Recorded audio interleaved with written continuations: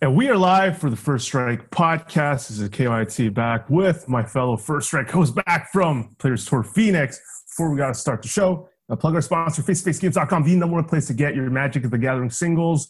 This week we're running a special promo to celebrate the fact that it's Valentine's Day this Friday. So we came up with the ad that's like, put a ring on it. So 15% off masterpieces, invocations, a bunch of other cool stuff. And of course, the ad notably is featuring Sol Ring. I'm glad to be back on the show. It seems like it's been a while since I've talked to these guys, and I can't wait to get down right to it. If for people who are just jumping on the stream, if you can tell us if the volume is okay, if everything seems to be playing and no technical difficulties, that'd be nice, because this is the first time I'm able to show all four of us at the same time on the screen. So that's a sweet little thing. Before we jump into Phoenix, let's jump to today's big news. The fact that Hasbro announced, or from the sources that I've read, that there will be a mobile client in 2020. I was surprised by that date, the year. I thought maybe if they were going to announce it somewhere down the line, but not only that they announced a mobile client, which I thought was unlikely, it's coming this year. So super surprising shock to me. Your reaction, Elliot? I was actually also shocked. This is something we've definitely talked about on the show before. I have no idea how they're going to scale Arena down to the mobile screen size. I'm pretty confident as soon as you have more than 10 creatures in play, it's going to be absolutely miserable, and it's going to be impossible to play without using the auto tapper. But that's why that's one of the reasons that feature exists. So I don't know if I'm excited to try it as much as I'm excited to see people complain about it on Twitter, because I don't know how long my phone battery could be able to last playing Arena. We talked about how we didn't think it was conceivable, like you mentioned, but also that our theory was that maybe they would do what like League of Legends plans to do, which is sort of port the main game that they have to mobile, but have it be also like a different game, its own little world, which might still be the case here, but like we're not getting the details right now, right? I mean, it could be that, but I think the quote was that Magic Arena is coming to mobile in 2020, which I feel like if it was like a dumbed down version of the game or like a mobile only game, it would have a different name, because at the very least it would be misleading to say Arena is coming to mobile and then it comes out as like a dumbed down product with max 7 creatures in play kind of thing, like more Hearthstone like. I think the general reaction is everyone's happy, but cautiously optimistic. How are you feeling about this news, Andy? Like, it sounds like the obvious move to make more money, because like getting to play on your phone, I don't know, will get like people to spend more money, because like that's the kind of game sometimes people would want to play. I've never thought Magic could scale well into a mobile game. Like, even playing Hearthstone to me on my phone is like monotonous and not worth it. And Magic is much more complicated than Hearthstone. So I'm interested to see how they put it in place, and I fear that it's just going to run like garbage on your cell phone, because I don't know, like your cell phone's not as powerful as your computer, and Arena has problems on like computers, like really good computers all the time. So I would consider myself like, I don't know, I'm actually almost pessimistic about this one. I just can't possibly see it being like a really good product in 2020, considering there's still problems with Arena in 2020, and that I don't know how you get it on a phone while it like still doesn't function like perfectly on a computer. Hopefully like they got this like other development team involved, and I don't know, maybe they're dedicating full time to this, and hopefully it works out. I really hope it does, because it's going to be a good money making machine, that's for sure. John, the other news, I'll go to you on this, is like positive all around. Seems like Magic is still surprising to me that it's still like on the upward trend, positive growth, except they mentioned MTGO, and that might lead to it going to I don't know, it might be a thing of the past in short order, but as someone who is spending a lot of time on it, do you make anything of the news today? Well, I think MTG Goldfish guy said parsed was that the overall growth in the tabletop was pretty high, and Arena's growth was higher, but at the expense of MTGO. I don't think that Magic Online is going to be dying here. I think there's clearly a place for both programs, and the enfranchised and the spiked players are going to be playing MTGO no matter what. And it might be naive, but I'm having a pretty hopeful view that Arena's going to be introducing a lot of new players into the Eternal formats potentially. I know that Pioneer, they've already said that the intention is that it'll be eventually on Arena. I believe that's what it is.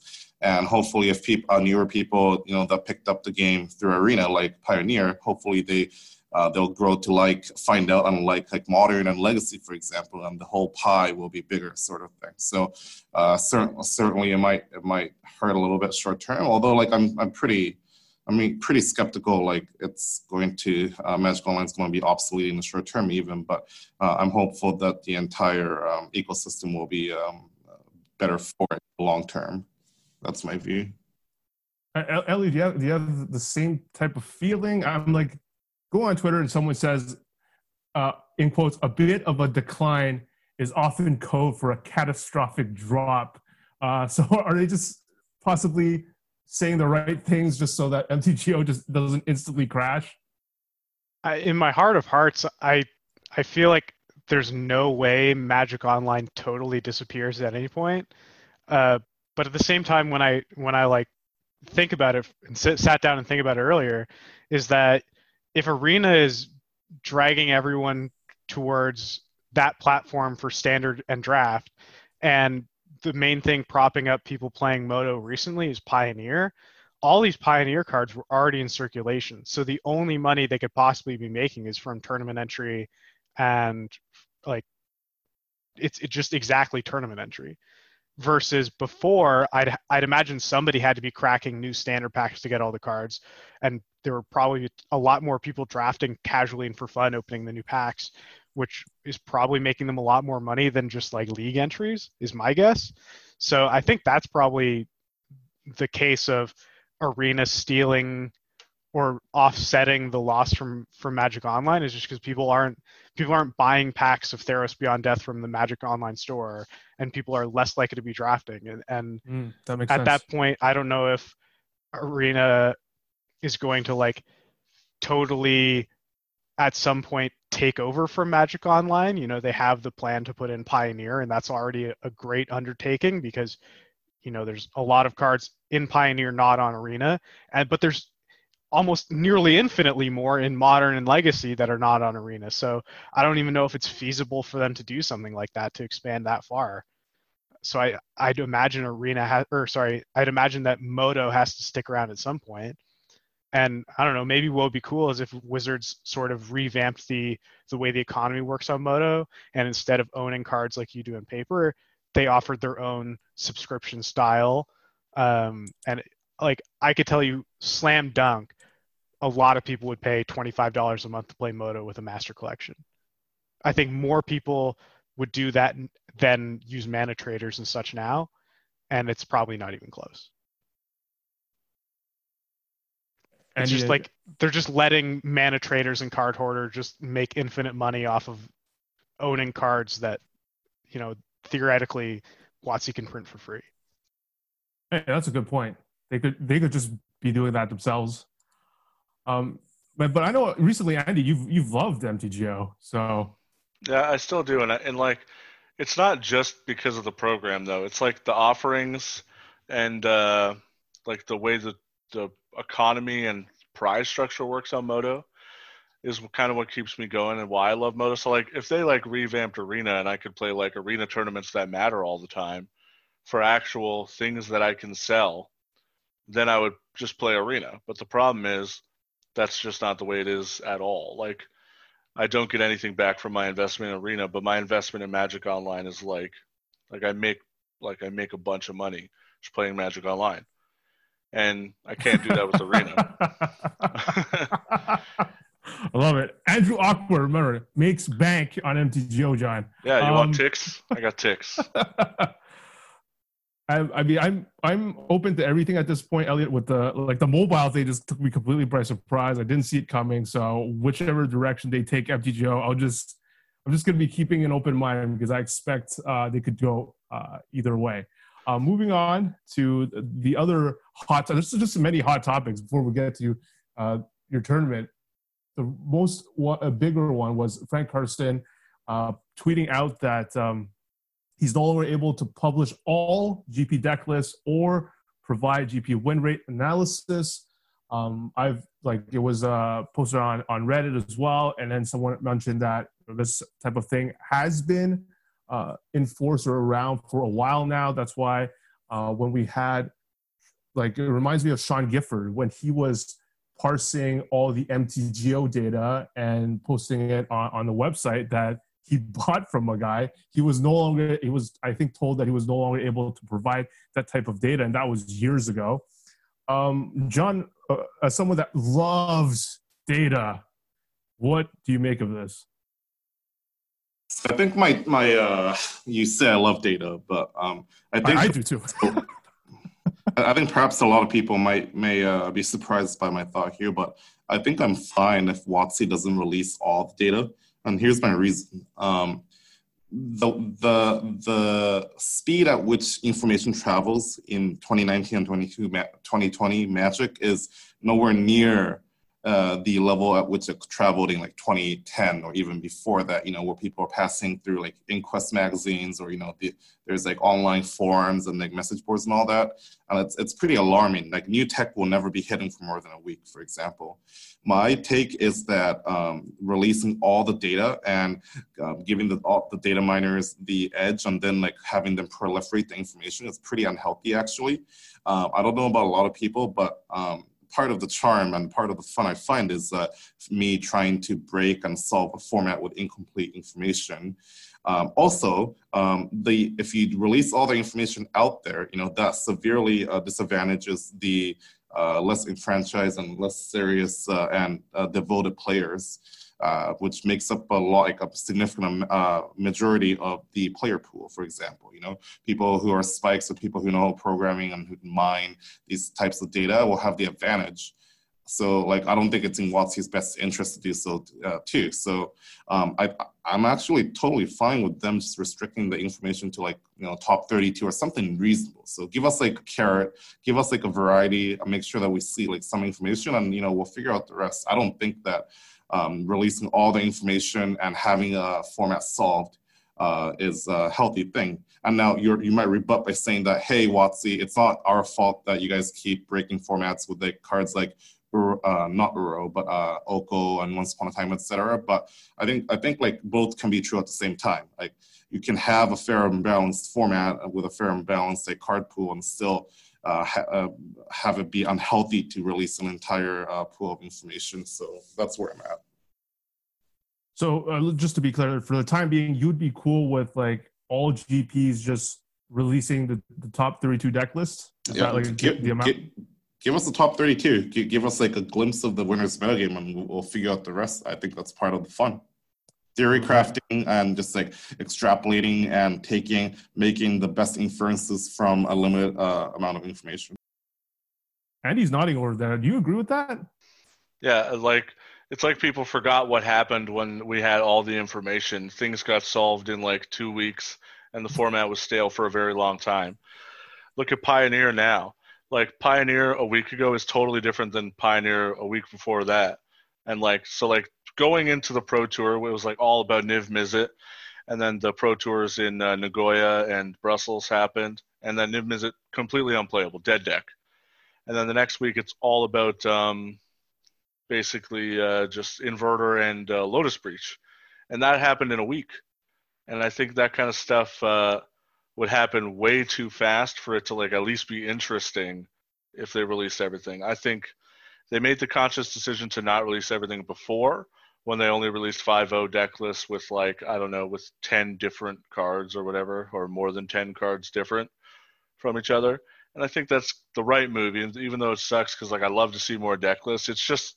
It's the move that makes the most sense to keep Magic as fresh as long as possible, while still giving people decks to look at to buy. And I don't know, playing around the metagame and get in the dojo and think about what they should how they should attack everything. All right. Elliot, do you think they should release a bit more info or not?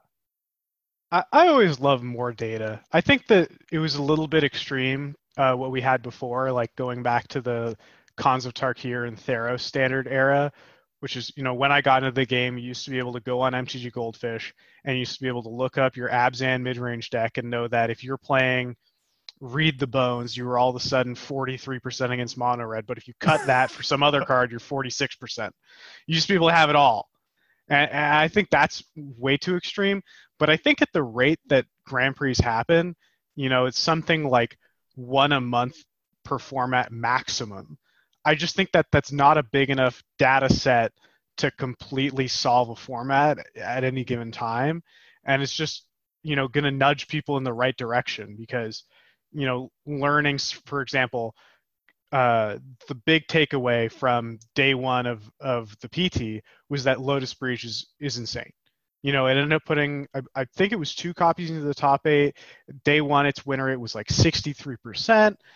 But I would really like to know, for example, a 63% win rate at the highest level of play at the Pro Tour, where you have players like Michael Jacobs, Sam Party, those guys all playing it, does that translate down to the Grand Prix level?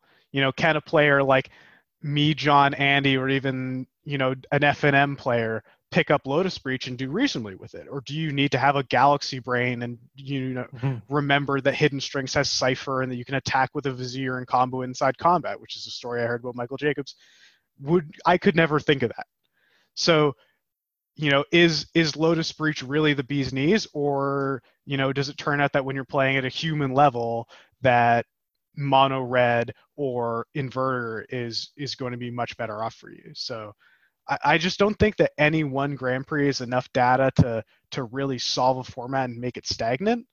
And I think it could help form people's opinions because I'd imagine there's a lot of people going to play a tournament next week, going to play Lotus Breach and find themselves disappointed. Just to be clear, is this just for the GPs or is this recommended across the board? I think this is GP specific. Okay. Yeah, so PTs will still have all the deck lists.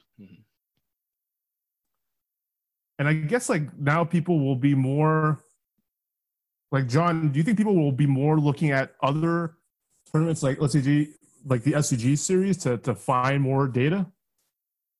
I think they already do, and arguably the data set we have right now with the top deck list from top 32 or whatever the cut is that SCG publishes is more valuable than just having the all 900 deck lists, for example, or all 900 archetypes in GP anyways. So you obviously more data is good, and in a perfect world I love to have more data, but I also understand why it might not be good for everyone. But also, I think a lot of people misuse data anyways, and you can use the data and make your own conclusions. But at the end of the day, it's up to you to interpret the data correctly. So, I think we have good enough data to just make informed decisions. Anyways, I'm not going to miss having all of them, to be honest. Nor I wasn't even planning on digging through all 900 or 1,000 lists, anyways, to form a metagame expectations or whatnot. I'll use my own views. Well, I'm trying to wonder if these other tournaments, let's say the F2F Tour tournaments, if they get bigger, if people are going to be looking at that because they're going to have more matchup percentage data to get from. It really depends on. It would have to land on us to do more of a parsing through the deck list, which we did do for one of our last tournaments, the one in, I think, Saskatoon, or one of our recent tournaments where we actually decided to break down every deck into an archetype. But it's not bad. People love that stuff. You make that pie chart with all the different decks. People love to look at that. And like you said, John, people misuse that data easily, but at the same time, it's too easy to, I guess, just jam whatever's top performing and then have certain decks be irrelevant way too fast for it to be interesting. So that is the strong counterpoint. This stuff, like the hiding data thing, was always weird to me from a few years back, and talking to John about like the days of online poker and how you used to be able to track everyone's stats. And now, to keep it interesting in that world, some sites have decided to just completely make it anonymous tables where you sit and you don't know who you're playing with, or to completely eliminate hand history recordings. So it is interesting, not only in Magic, but in other industries where we're seeing how we need to hide or eliminate data to keep things more interesting. Right, John? Yeah, I think you nailed it on the head here. I think the answer is always going to be it depends, but generally that would be where I would start.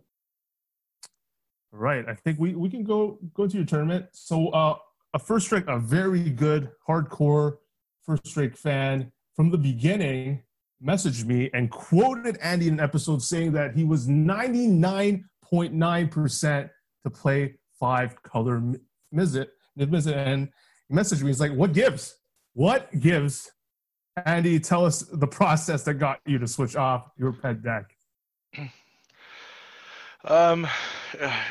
got basically the inverter got popularized, and with inverter popularized, it's really hard to interact with that deck on the stack. So the Niv Mizzet is both not fast enough to kill the deck, to prevent the combo, and not interactive enough to prevent the combo, that it just cannot reasonably have a good matchup against inverter. And I thought that inverter would be the most played deck.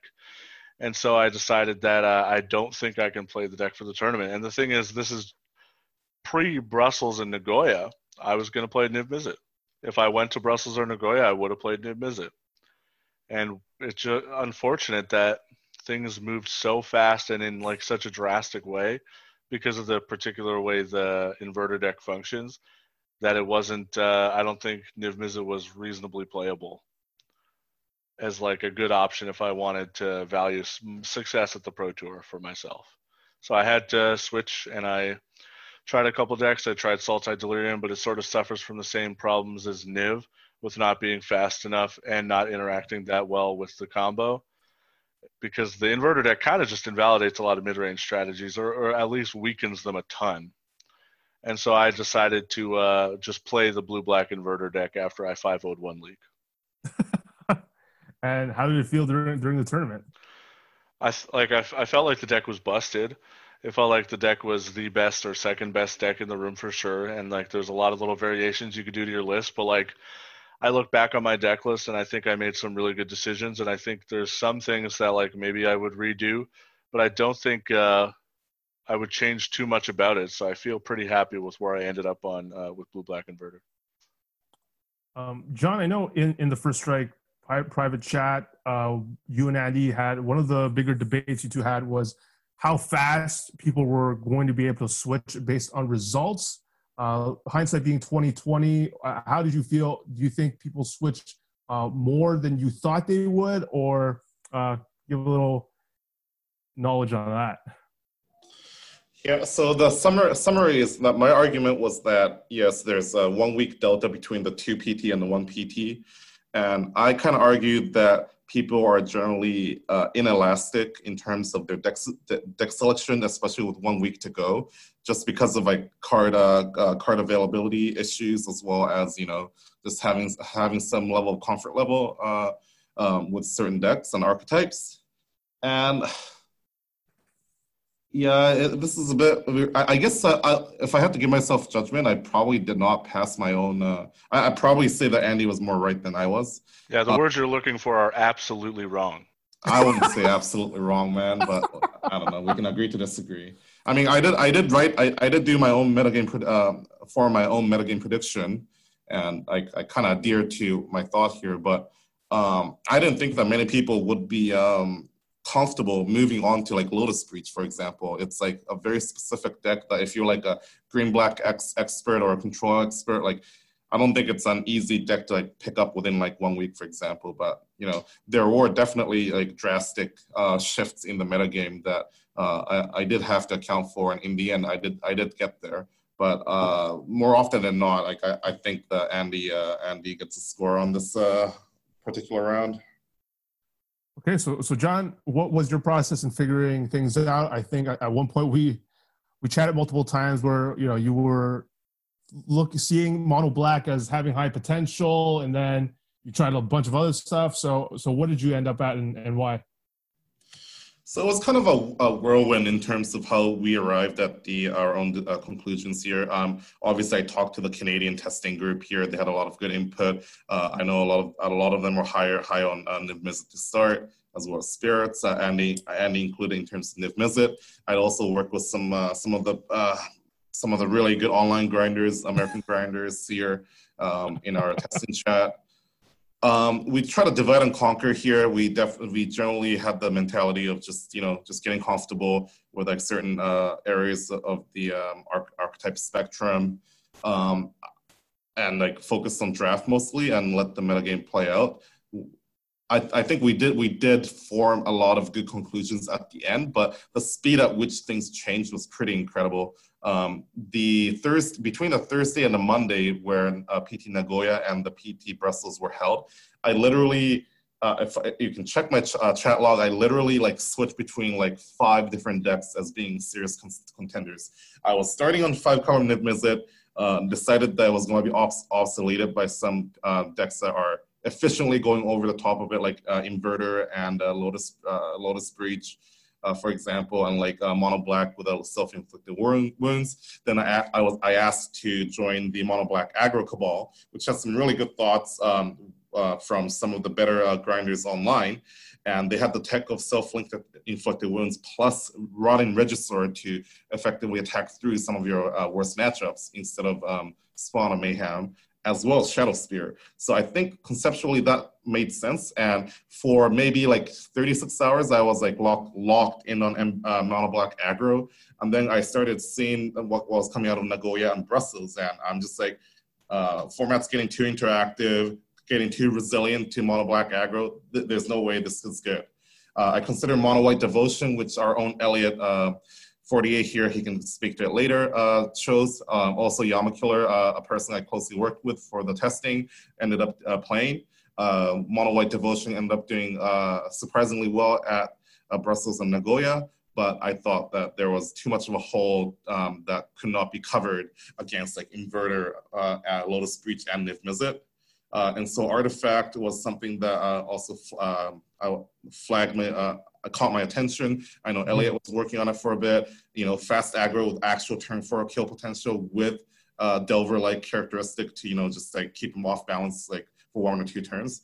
Also attracted was attractive to me, but in the end, like just like brainstorming everything and putting everything together, like I arrived at either Inverter or Lotus Breach, and I just could not feel comfortable enough to pick up Lotus Breach within 2 or 3 days. And Inverter had the pedigree, as well as Alexander Hain was kind enough to give some feedback on his choices, as well as like his thoughts on the Inverter deck itself. So that's how I ended up at. So in 5 days, I went through like maybe 5-6 different decks, and I was feeling pretty hopeless and clueless. Like for Constructed, I'm generally very confident in being able to predict the metagame and pick the right deck, but it was really tough for Pioneer, man. Let me tell you. I love it. We're gonna get more into both of your tournaments, but let's focus on Pioneer and go to Elliot, who had a heartbreaker in the qualifier. But I think talking to you're really positive about the deck that you ended up playing during these last couple of days. Yeah, so as John sort of teased, I ended up playing Mono White in a lot of tournaments this weekend. It's something that I worked on with Brett Steele, who's been on the show before, friend of the show, as they say.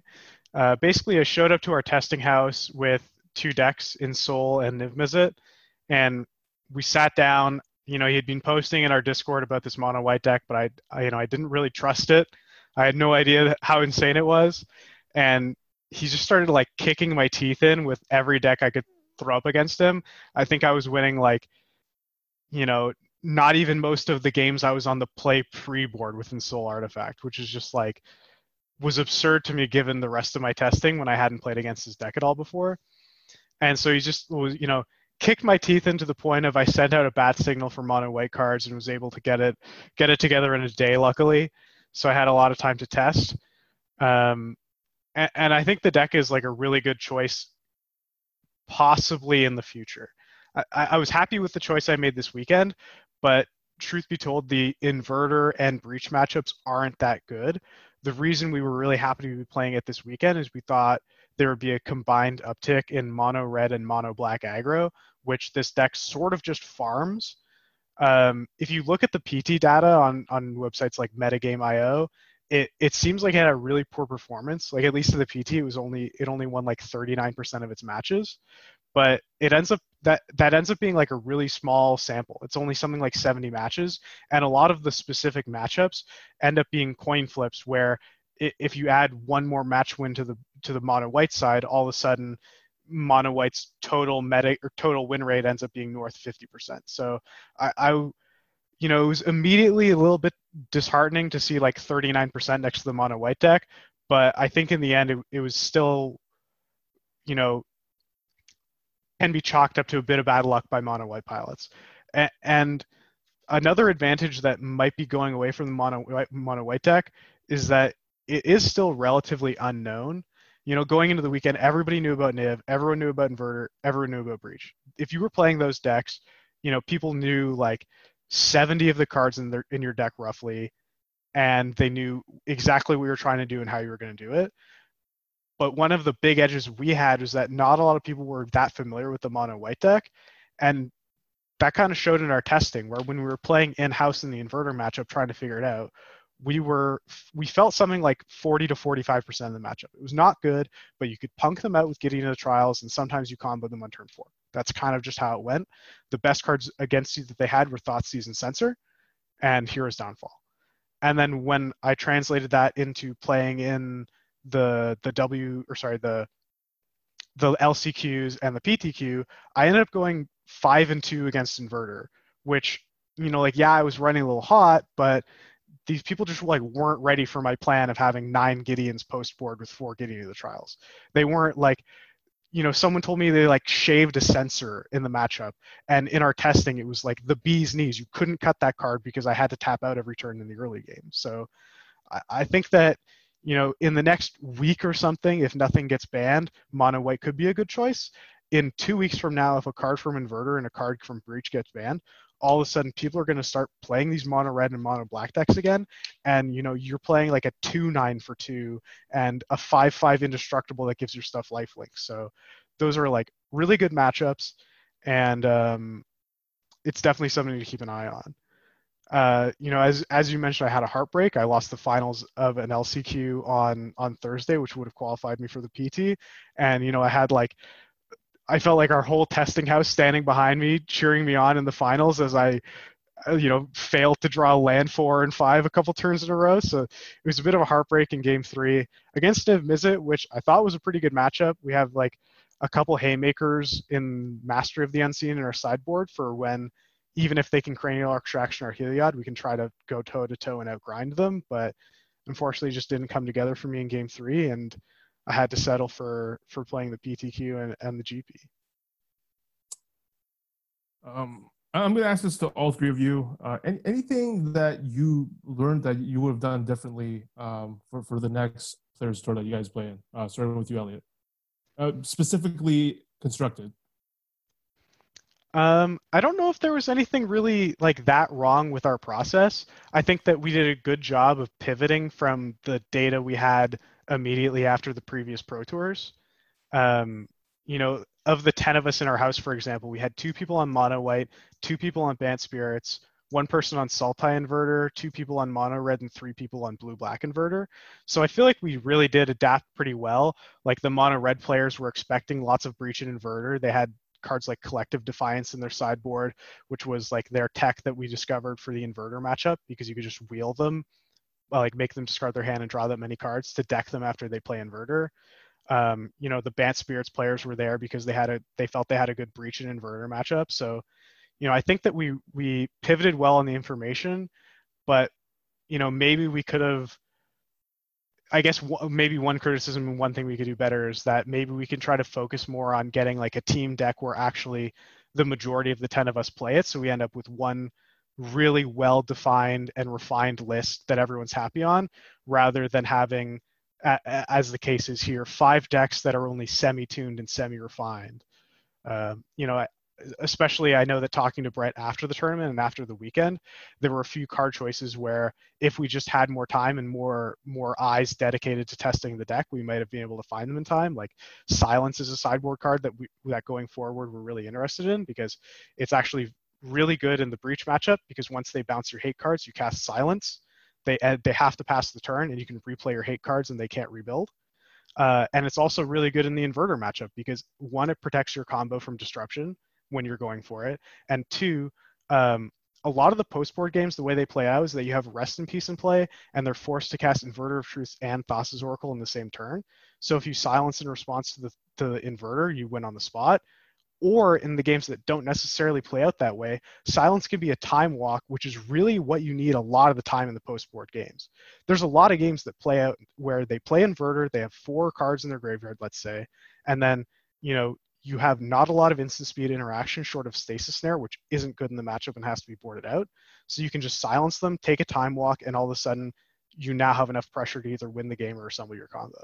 So, that's something that going forward, this is a call out for KYT. I sent him our list and a full sideboard guide for like the top 10 decks in the format. So if it's not posted anywhere, you can blame him. But if you choose to pick that up and keep going, Silence is definitely a card I would consider testing in the sideboard, and one that we could have found maybe if we had more eyes on the mono white deck. I think that's a good point. My question, Elliot, I wonder if it's if having more eyes would come at a cost of not having, being able to test different matchups, right? Like if everyone's focused on one deck, you might not have enough info from all these other decks. So I don't know if it, you know what I'm trying to say? I don't know which approach is actually better. Like you might lose out if you are too focused. Yeah, I think it depends on the group you're with. Like, for example, for us, we had, the 2 people that played mono red sort of have a proclivity to playing aggro decks. And so, for example, I think they were pretty locked on playing something aggro-ish in the end, and it ended up being mono red for them. But I think if you look at the strategy of a lot of the more elite testing teams, like Team CFB, for example, historically, for sure they've played all of the decks and had them all proxied up and played all of the matchups a ton to flesh out their sideboard plan. And then, given the current structure, you submit on Wednesday night. On Thursday, if you just spend that jamming to fill out the gaps in the matchups of, maybe you were playing the Inverter side of a matchup and your team submitted mono white. You spend the Thursday after you submitted your deck happy with mono white, learning the ins and outs of the matchup from both sides if that's not something you've gotten a chance to do. So I think it is really valuable to have people playing all sorts of different decks. But whenever we were playing, for example, the mono white versus Inverter matchup, we had somebody sitting down looking for how to improve the matchup from the mono white side, and someone trying to figuring out how to improve it from the Inverter side. And I think if instead, you play that match and both players are dedicated on improving just one of the decks, that can be a way to get valuable testing in that matchup and have both people, learning the ins and outs of a specific deck and then submitting the same one. Okay, what about you, John? Anything you would do again? This was your do-over from what's that word? You fear of missing out, your FOMO from last time. Constructed, anything you're taking away that you will apply for the next one? I mean, let's be honest. It wasn't FOMO. It was literally me. My first invite. I didn't have a testing group. Whatever. Blah blah blah. Sob story was me.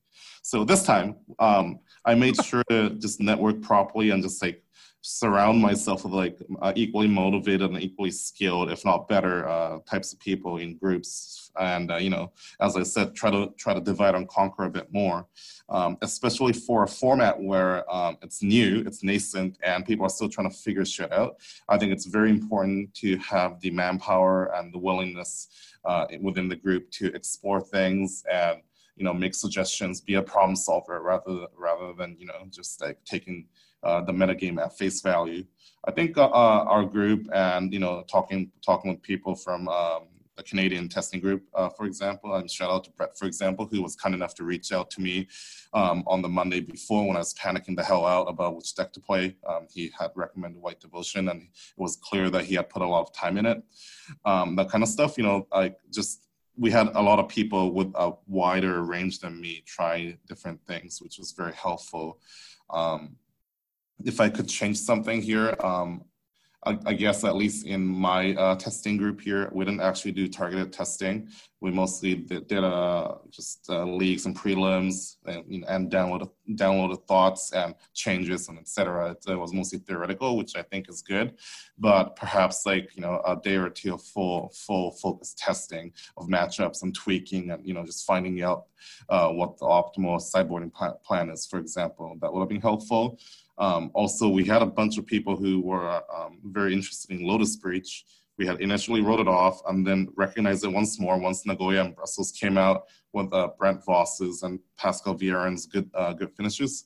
And I wish that we had the time or we had the willingness to try that and vet that one more time, because we had multiple people that would have played it if it was really good, but I guess we didn't have enough manpower and whatnot. So it's unfortunate because Pioneer is a new format and there's a lot of ground to cover. But next time, if there is an idea that I'm interested in, and to be fair, I tried a lot of things, but I will try to leave no stones unturned, so to speak. But other than that, I'm pretty happy with our process here, just in terms of getting a testing group going, having productive chatter every day, taking notes, and just sharing ideas and testing. So generally, I'm pretty happy with how I did, but obviously more room to improve on next time. I love this. Every now and then I will test Andy. I'll be like, oh my God, this guy's putting so much work. And I think ultimately the challenge is most of us are people in our situation with full-time jobs, and we can ask for more manpower, so to speak, or more time. But I think the puzzle to solve is trying to make the best out of the time we have. And when talking to you, it didn't seem like there was a moment you weren't working to improve your chances at this. So looking forward to see how you can improve upon that for the next one. Andy, you landed on one of the best two decks. So, anything that you can take away to improve yourself in Constructed next time? I think if I could do something differently, it would be to be more vocal with my team on how much better I thought Inverter was than all the other decks. I think I should have done a better job at I don't know, at least when people are saying oh, I want to play Spirits because it's good against Inverter, it's good against this deck, I felt like I should tell them that I don't actually think it's that good against Inverter, and I should have been more vocal about it to perhaps get them off of it and get them on Inverter, because I think Inverter is just a better deck, and I think Inverter is actually favorable to 50-50 against Spirits, for example, and gotten some of the best players on our team also on Inverter with me. I think that's something I would do differently, is try and be more vocal about I don't just think Inverter is the best deck. I think it's the best deck by quite a bit, and that it's quite a bit enough that you should eschew your biases unless it's really heavy. I don't think we were ever getting Brett off mono white, so I didn't really try to. And he even said he has an aversion to playing what is the best deck, so to speak. But I think about people like Sean and Sean Dollywall, Powell the Cast, Mike Van Val is a very good player. I feel I wish I told them more that Inverter was just much better than Spirits, in my opinion. Because I think we would have had perhaps a better list if all of us were on it. I liked our list, but I think it could be even better if we were all on it. All right, we're gonna skim Limited a bit. John, it's no secret you pride yourself in Constructed, and you tweet out multiple times that the big hole in your game that you wish to fill up is Limited. So how did it actually go at the tournament, and what are you looking to do moving forward? Yeah, so unlike last time, I'm actually pretty happy with the way it drafted. And at the very least here, just listening to Lords of Limited or watching the Ham TV and whatnot, I feel I leveled up infinitely more from when I just scrubbed out a PT Dominaria. And the draft I made, the two drafts that I did, day one, day two, spoiler, I did day two. I think that I actually did navigate pretty well. And when I show my deck, people agreed mostly that this is like a 2-1 deck or like a 3-0 deck even for my first one. The problem I have really is like the gameplay, and it's like my career arc, so to speak, in Magic is so backwards, where you're just like starting off with like some degenerate combo that's not even like considered Magic, and working backwards into just learning about how to maintain a board state, what attacks are good, planning X turns ahead and whatnot. That's like the real problem. But at the very least, I'm pretty proud of like navigating a pretty tough draft format, I think, where like it's like normal heuristics don't apply in terms of staying open in 2 colors and whatnot, and how you should be getting deeper into a color, for example, and the common pools are pretty flat after like the first 4 or 5 picks. Certain archetypes are very good with certain cards only, etc.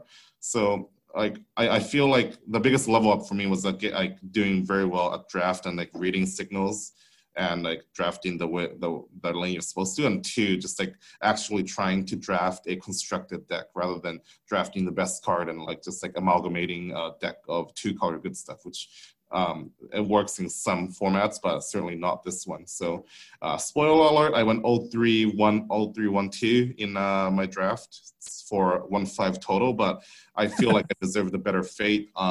My day 2 pod had 3 Dream Trawlers, and Jonathan Skennick actually hate drafted 1 Dream Trawler, which was pretty absurd to me. I drafted a pretty good-looking, if not absurd, red-white Heroes deck in day 1, and I unfortunately lost to Polukranos. That card is very good. And in day 2, I drafted a pretty open, like green-white aggro deck, but I played against some really good players, Jacob Nagro, Sam Pardee. I lost to them, and the other match I lost because I beat Dream Trawler once, but not twice. So, c'est la vie. Elliot, I didn't know if you were looking in disgust or that was part of the sneeze. Oh, it was the sneeze.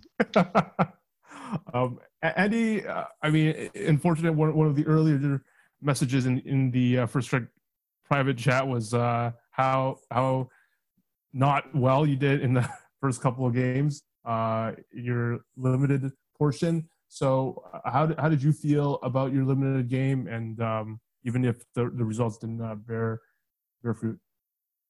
I feel like in the last couple of years, I've like gotten pretty good at limited, but I don't know. So like I drafted what I would consider to be a good deck. Like I drafted a deck that I would say on average 2 1s that could 1-2, but also could 3-0 for sure. It was like triple Daxos, triple White Chimera, a Crowan War, like Heliod's Intervention, and like some filler. And I thought the deck was legitimately good. And then I lost the first round to like Nadir Kraken and mana issues. I lost the second round to just double mana issues, and the third round to double mana issues.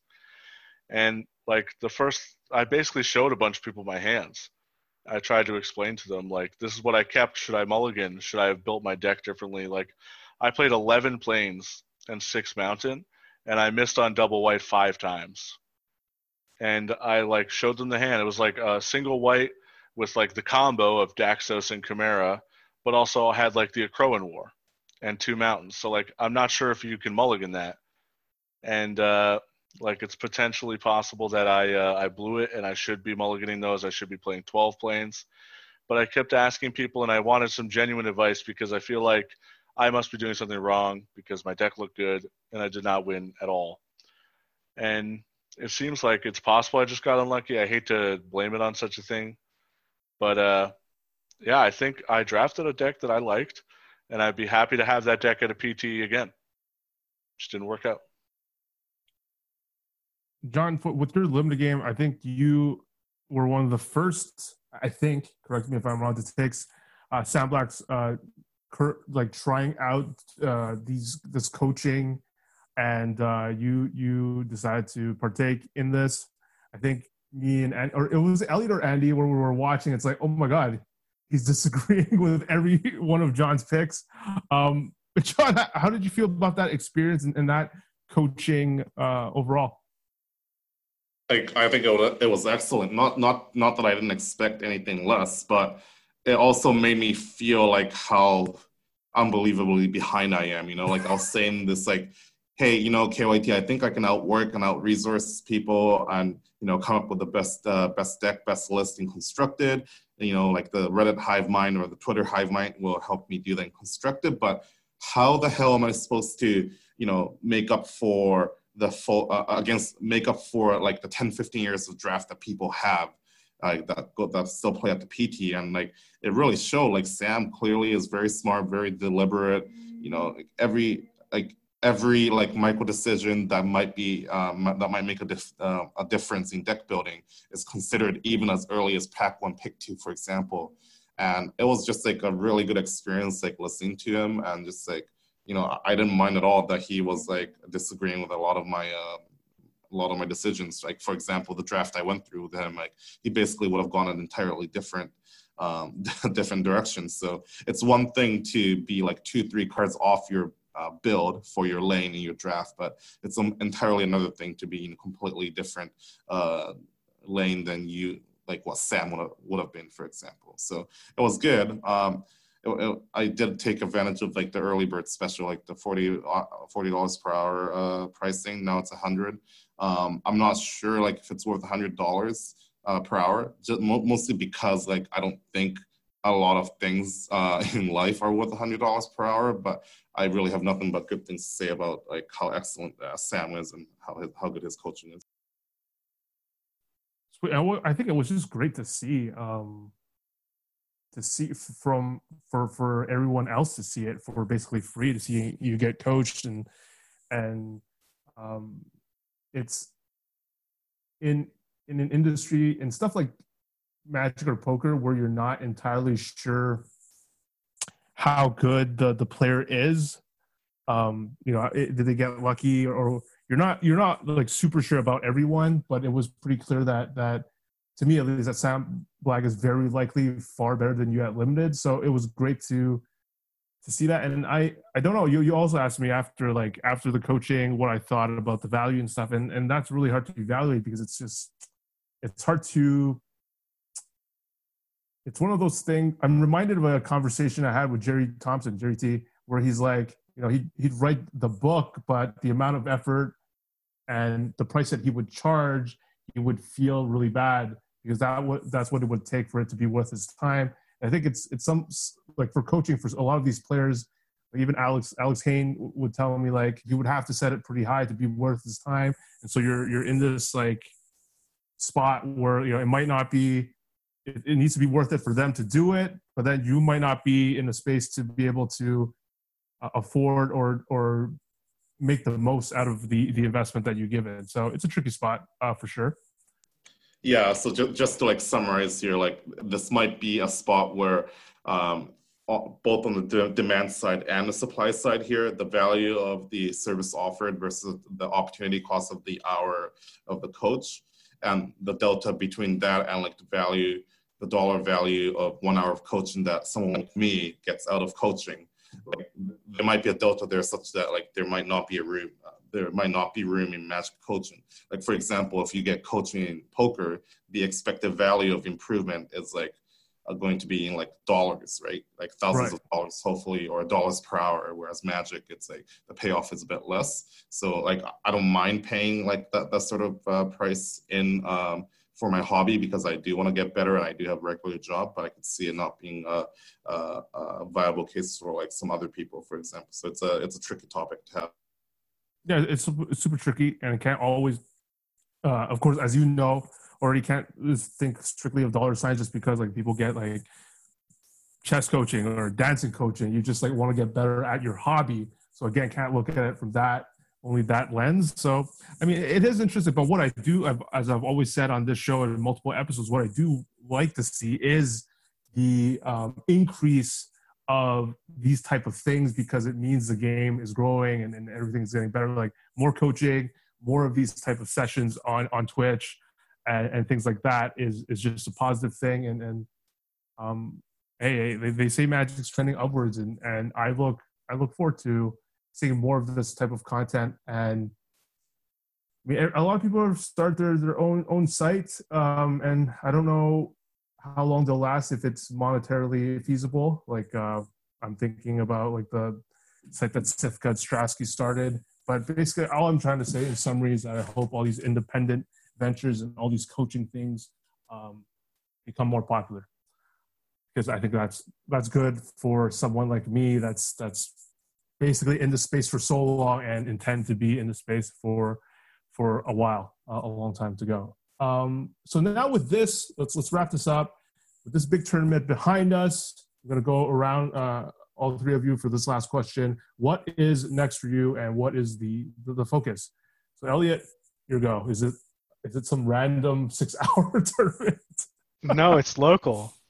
I have a WPNQ final this weekend, which is Theros sealed, and then the top 8's draft. I'm really not a fan of the sealed format, just because I'm not a fan of giving people 3 extra packs to open QR Best Sea God. But I'm throwing my hat in the ring, and I'll accept 1 Dream Trawler, and then in a similar vein, I think this draft format is a bit worse than people are giving it credit for. I think every game where people play at most 1 rare and mostly uncommons and uncommons, the gameplay seems fantastic and great, and I enjoy it. But then as soon as someone plays a QR Best of Sea God or Dream Trawler or a Crow and War or Pelucranos or Meteor Kraken, and the list goes on and on of how many rares and mythics just feel absolutely unbeatable and unfun to play against, I think it really detracts from the format a lot. But regardless, I am registering for this sealed tournament, and I am looking to get to Charlotte, North Carolina for the next Players Tour. Oh yeah. This is the question I forgot. So I'll ask all of you this, but with you, Elliot, people were talking about how Nagoya and Brussels didn't feel like a Pro Tour, and then other people were saying Phoenix felt more like a Pro Tour. Quick words on how you felt about Phoenix. So from a viewer perspective of watching Nagoya and Brussels, watching it certainly felt like a Pro Tour from like sitting at my home and watching the coverage, just because of the structure of it. That's the only exposure I have to that format is through the Pro Tour, so that's what it felt like. And being there at the venue as it was going on, it was just a Pro Tour. Next to me, 20 feet away as I'm watching my friends, is a Pro Tour going on. And I've heard some rumorings, some mumblings on Twitter that maybe John and Andy can corroborate of the player quality was much lower than the average, or they felt it was at least at the Pro Tour. So I don't know if that's necessarily true of letting in, expanding the tournament from the top 400 in the world to the top 900 in the world. If all of a sudden the player quality diminishes significantly, I don't know if that's necessarily true, but to me, it's a Pro Tour. Right. Andy, what did you think? Did it feel like a Pro Tour, and what's next for you? It definitely felt like a Pro Tour without a doubt. It was it felt exactly the same as the Pro Tour I was just at. The only thing that felt lackluster is the top 8 announcements sucked. And the other ones are awesome. They're it's all cleared out, and they do the top 8 announcement where they're it's Marshall Sutcliffe sitting there and doing the big hype up and everything. And it's awesome. It's a super intense, great moment to watch. And this time they just took 8 people behind a curtain. I didn't know who top 8'd. And that's sad and sucked. But other than that, the Pro Tour was it felt like another Pro Tour. And so what's next for me is probably the face-to-face team trios, part of the face-to-face tour. I think it's probably the most prestigious tournament series I can think of. And I'll be playing in the trios tournament, hopefully, with my main man, Cale Thompson, and young Devin Giles. What's the format? It's team instead of standard, they decided to sort of ruin it, and it is now Pioneer Modern Legacy. Yeah. So now someone has to play the horrific format of Legacy with Underworld Breach legal, but I don't make the rules. That's good to hear. What about you, John? So I'll try to make this quick here. I think people are asking the wrong questions. People are always the first thing people say is, "Did this feel like the old Pro Tour or not?" And my answer is, why the hell does it matter? It's not supposed to be replicating the Pro Tour. They're clearly bifurcating between like a lower PT and like a higher PT, so to speak. Like this is basically like a GP plus or a RPTQ plus, and a PT finals is way more prestigious than the old PT, right? So like, why does it matter? Like you guys are not comparing apples to apples, and I think it's a very unfair comparison to make. As for the atmosphere, I think it was fine. I think it did feel pretty prestigious, like especially in day 2, like everywhere you look, like there were like day 1 may have had like a bit more like dead money, but the cream definitely rose to the top. And day 2, where I played, like if you look to the left and don't look to the right, like it was all crushers and killers. Like I had no free wins, and like there's no free squares, and it was tough, and I love to see it. As Andy said, though, like top 8 announcement is a bit of a letdown. Maybe they can change that. I do like the top 8 announcements here. Like people like the Michael Bondi dance, for example, which is now a famous GIF. People just getting super excited. I mean, we'll see that at the PT finals, I believe, but that's something that's definitely memorable. Maybe it's worthwhile for this for the regional PTs, maybe not. As for what's next, I booked 3. Oh God! What? I'm getting hyped. No. I'm saying like I previously booked 3 GPs, right? Austin, New Jersey, and Phoenix, in hopes of trying to get on the fractional invites train, which is uncharacteristic for me because I don't usually book a lot of travel for Magic. I ended those this month with exactly 0% of fractional invites, but I did get a PT min cash, which is fine. I'm still going to be trying to get on the fractional train, I guess, and go infinite here. So even though Reno isn't the most most luxurious spot to go to, or limited is not my format, I'm probably gonna try to go there and try to pick up some fractional invites. And otherwise, I don't know, wherever the next PTQ or whatnot is, my fire is reignited. It was already reignited before, but now that I've finally made the cash, like just for viewers out there, the Pro Tour Players Tour Phoenix paid out to 110. And I was 110th, so clearly I'm blessed. But now I want to do better. I want to get more than 2 wins at a PT draft, and I'm just going to keep working at it and be better. But yeah, Reno, and then like whatever random GPs I can get, and try to travel as much as I can. You took home $700 USD. Does that make a dent in your expenses for the weekend? What are you talking about? I'm not a degenerate. I'm responsible. I don't drink. I don't go to casinos. I don't make like irresponsible bets. I don't know who you're talking about. Hey, John, did the Patriots win the Super Bowl? They did last year, and that's what matters. Right after my Star City Games SCG win, I took the 9-1 ticket, and I made like $900. So suck it. I don't know if you guys had a chance to watch the Super Bowl, but it was quite good. Just basically, what a way to script it for Patrick Mahomes, or i.e. keep cap stake to take it all down. It was man, it was unbelievable. It was unbelievable. I guess we'll leave it at that. I'm excited to see what happens in 2020 and in tabletop. These are questions that's constantly swirling in my head, and because it's they change the system constantly, and when they give like the F2F tour, let's say, or tour finals that seed into the Players Tour, we don't know as organizers, like, are they going to take it away in a few months? Like, there's a lot of questions in my head that I don't really know what they plan, and I wish I had a full-fledged, or not even a full-fledged image, but just like a better idea. But I look forward in excitement in 2020. Mobile client, everything seems to be great. It seems to be a good time to be in Magic. And with that, we will see you all next week. Hopefully, I'll get some guests. Eventually, going to get Corey Burkhart actually owes me an interview because I've asked him for a while now. He said he'd come on, but yeah, maybe at some point. With that, everyone, bye, and we will talk to you next time.